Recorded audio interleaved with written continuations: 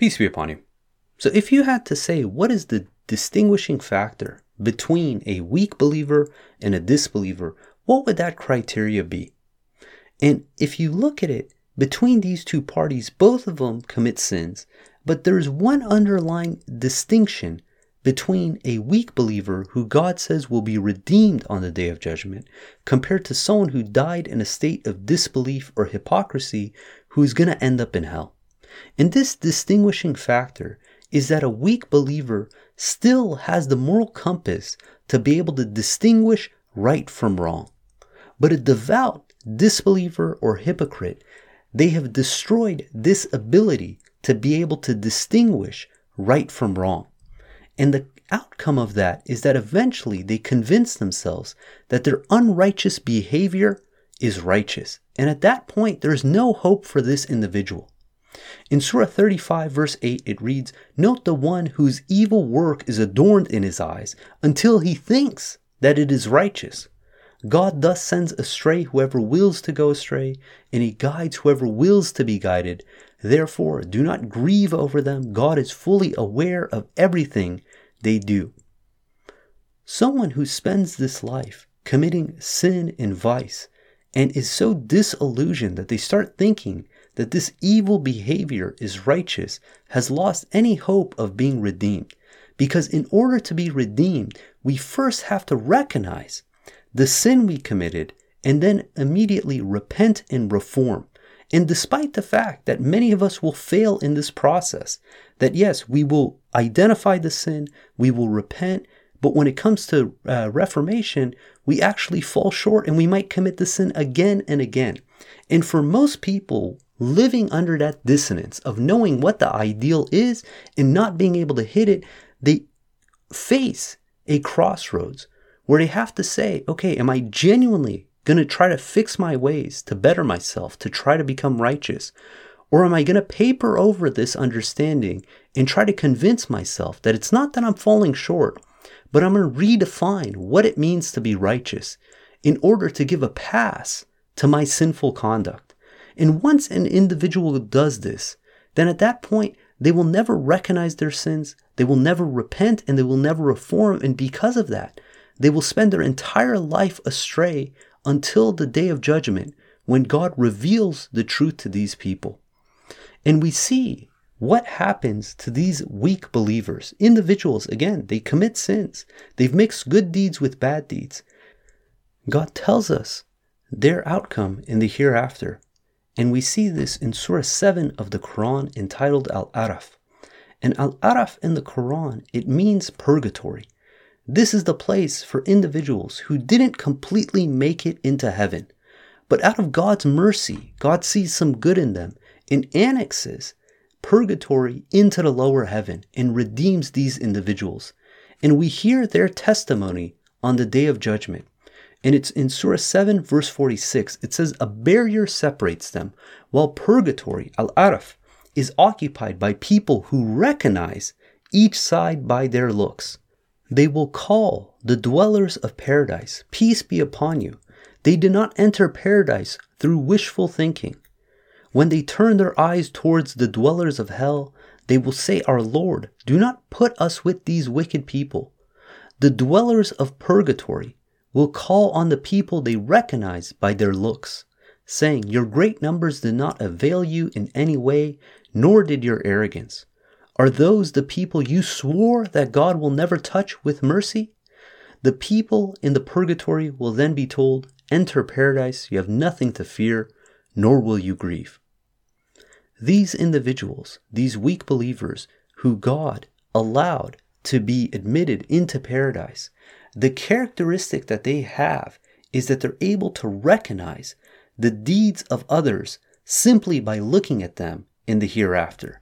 Because we're not going to have our physical bodies like we do today. The distinguishing factor for individuals in the hereafter is the righteousness that we carry with us. And what's interesting is that the word al-araf for purgatory, it comes from the same root as the word to recognize in Arabic. And we see that in these verses, twice it says that the people of the dwellers of purgatory, that they could recognize each side by their looks. And this is what it comes down to when we distinguish between a weak believer compared to, say, a disbeliever or a hypocrite, is that the weak believer still recognizes their sins. And because they recognize that they've committed an error, they made a mistake, they attempt to repent and reform. And despite the fact that they might never reach that ideal to fix their ways, the fact that they're merely recognizing it shows that their moral compass is still intact. But individuals who become accustomed to hypocrisy and disbelief, they get to the point where they stop recognizing evil deeds. And we see this in Surah 9, verse 101 and 102. It reads, "Among the Arabs around you there are hypocrites. Also among the city dwellers there are those who are accustomed to hypocrisy. You do not know them, but we know them. We will double the retribution for them. They end up committed to a terrible retribution." These individuals have become accustomed to hypocrisy, that it's no longer something that sticks out, no longer something that is recognized. And when it becomes to that stage where it becomes part of their day-to-day life, that they stop even recognizing it, then there is no hope for them. They're no longer just simply weak believers. They've transgressed into the realm of a hypocrite. And we read in the next verse, in Surah 9, verse 102, it reads, "There are others who have confessed their sins. They mixed good deeds with bad deeds. God will redeem them, for God is forgiver, most merciful." Now what's fascinating is this word where it says, "who have confessed their sins." The root of this word in Arabic, at-tarafu, it comes from the same root as araf, which means that, again, they recognize their sins. Because how do you confess for something that you fail to recognize? If someone never acknowledges the pitfalls of what they've done, then they will never feel obliged to confess. But this is, again, what distinguishes a weak believer from a disbeliever. And the reason I'm bringing this up is because many times people become accustomed to disbelief, tolerating idol worship and evil conduct, and they live in such dissonance that eventually they erode this ability to be able to distinguish, again, right from wrong, that it all gets muddled together.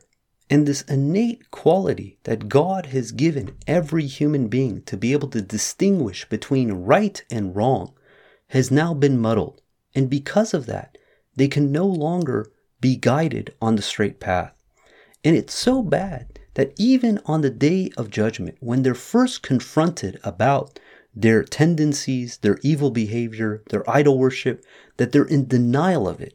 We read in Surah 6, verse 22 through 23, it says, "On that day when we summon them all, we will ask the idol worshippers, 'Where are the idols you set up?'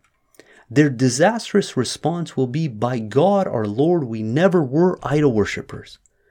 That they've been so disillusioned by their misunderstandings, by their corrupt behavior, that they fail to even recognize that they set up a God beside God.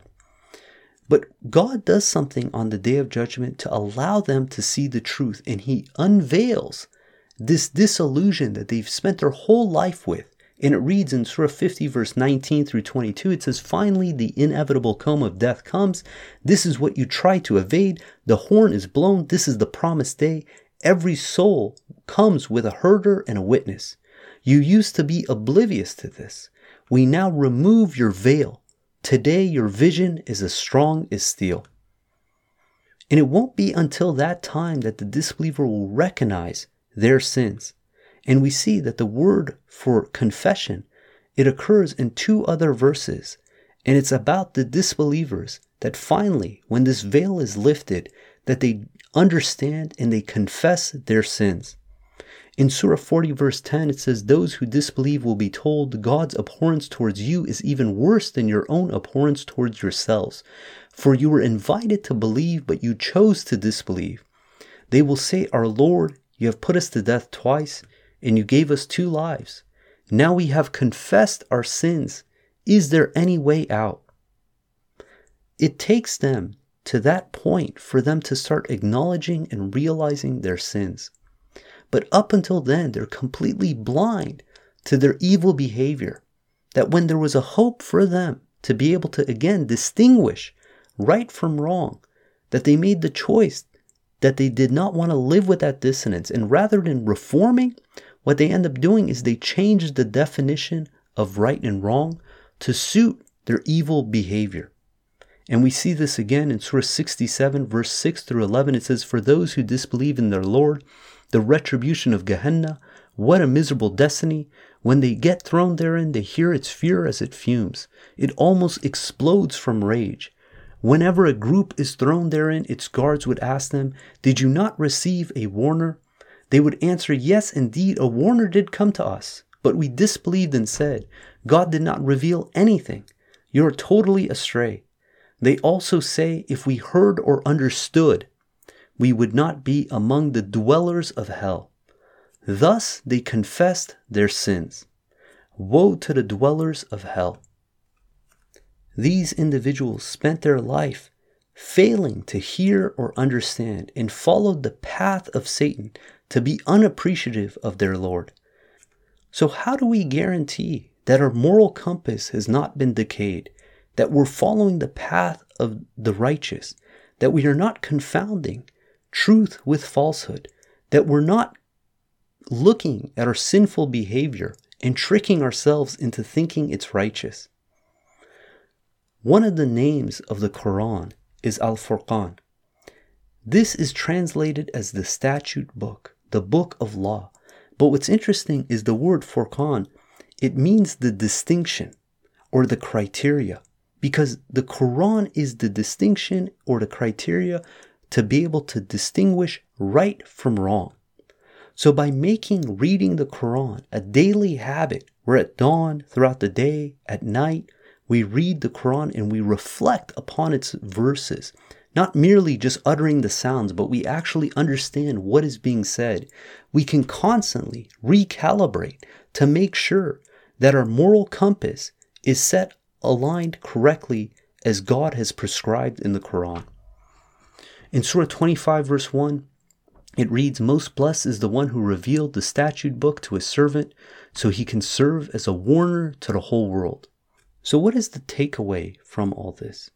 Is that God knows that when we repent and promise to reform, that many of us, we're going to fall short of that ideal. We're going to fall into sin again. We're going to make the same mistakes over and over. But one thing we should never do is give in to the devil's delusion and start convincing ourselves that this sinful behavior is righteous, to start self-justifying that my bad behavior, my sinful ways, that these are actually modifications of righteousness. Because the second we do that, we're setting ourselves up for a path to hell. God willing, we're going to end there. If you guys got comments or questions, please hit us up at QuranTalk@gmail.com. If you want to follow along the verses of the Quran, you can download the Quran Study app on the iOS App Store. And if you guys like the podcast, please share it with others, leave us a review, and until next time, peace and God bless.